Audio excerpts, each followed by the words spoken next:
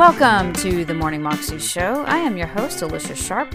Today is Testimony Thursday, and we have a CBN testimony with a guy named Brian Widener, and he's telling us his testimony of how he used to be really, really rough and a skinhead and just had, tattoos all over his body and including his face, and just basically was not serving God at all and was kind of the farthest from God you could ever be.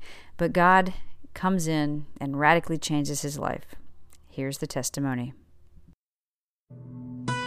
My name is Brian Widener. I'm a former neo-Nazi skinhead.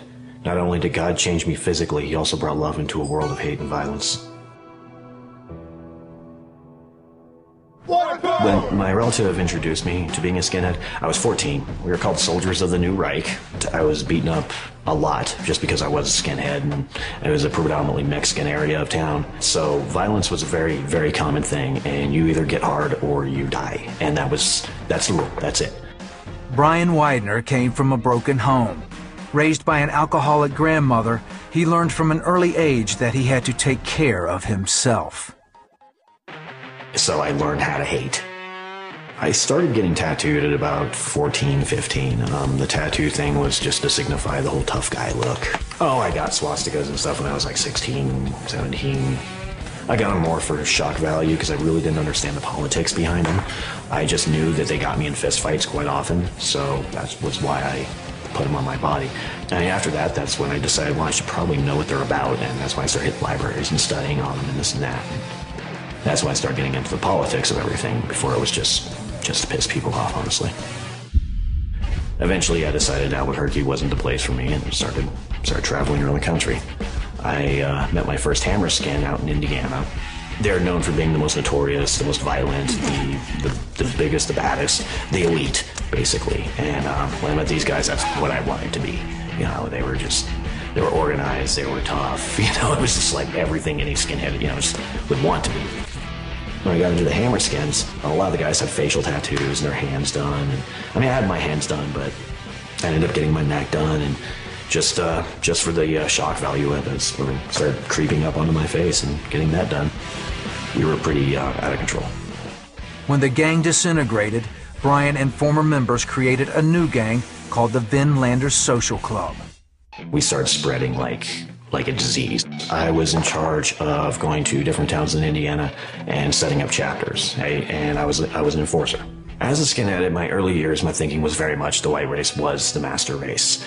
After my first decade, I didn't really see it that way anymore. Because I just knew so many white people that were just such scumbags that I couldn't say, okay, every white person is so much superior than every black person. When, I'm saying complete opposite.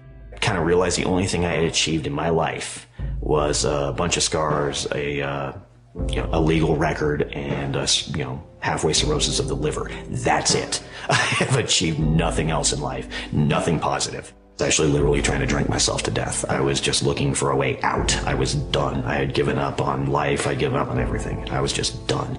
I was sick of the violence, but I didn't know any other way to be. If I would have talked to anybody about those feelings, they would have called me a traitor. And then I would have been branded as such and probably shot. So I just bottled it up and drank. That's all I did. Brian was depressed and on the edge of suicide. Then he met Julie. I just fell in love with her. After we got married, my former gang got real jealous of the fact that I got married and moved 10 hours away because I was no longer available for their business. I started to working full-time constantly to put food on the table. Right when my son was born, the president actually gave me an ultimatum to choose between them, or the gang, or my family. So I chose my family, and he said, okay, that's fine. Let's give you a proper retirement, just mail in your patch, which I did. But it wasn't that simple. Death threats started immediately, and they never stopped. People would, call up 3 o'clock in the morning and talk about how they're going to kill me and kill the kids. And for years, Julie and I lived literally on red alert. We'd take turns staying up all night with ball bats and stuff, and just wondering when they were going to kick in the door. It wasn't a matter of if, it was just a matter of when. I knew these guys. I knew what they were capable of.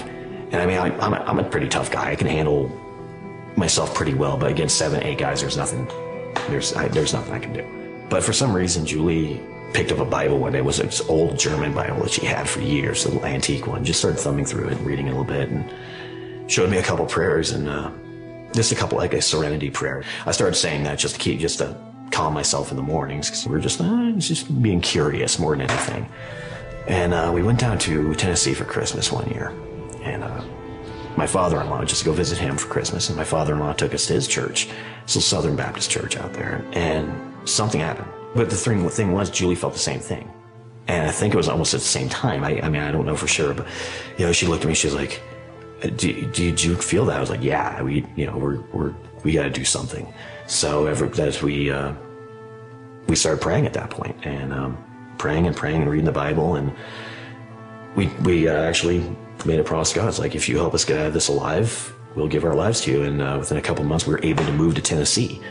And we did, and first thing we did was we gave our lives to God, because there was no way I could have done it by myself. Once I was able to accept Jesus in my life, I was able to actually smile again. I was able to enjoy a day. I was able to be polite and be happy. I was able to enjoy my children. I was able to just enjoy things, and he did that.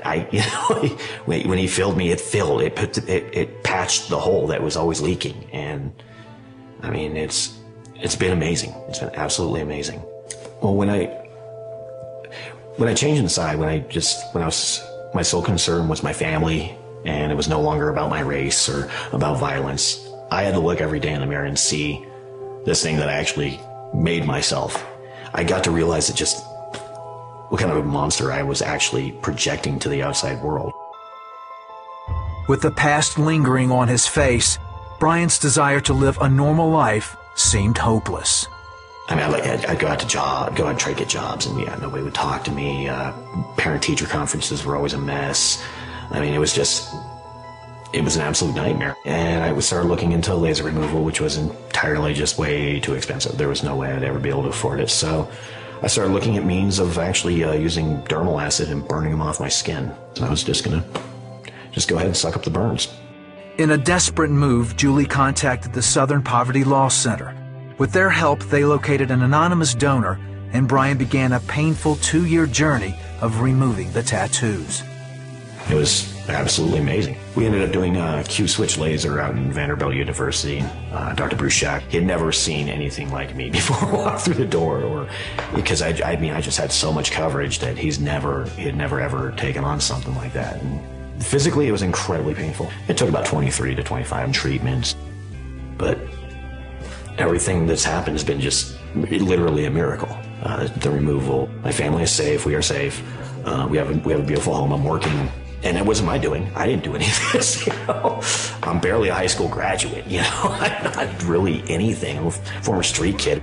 God has done just miraculous things in my life, and now I can finally give glory where it's due. I can finally give him the credit.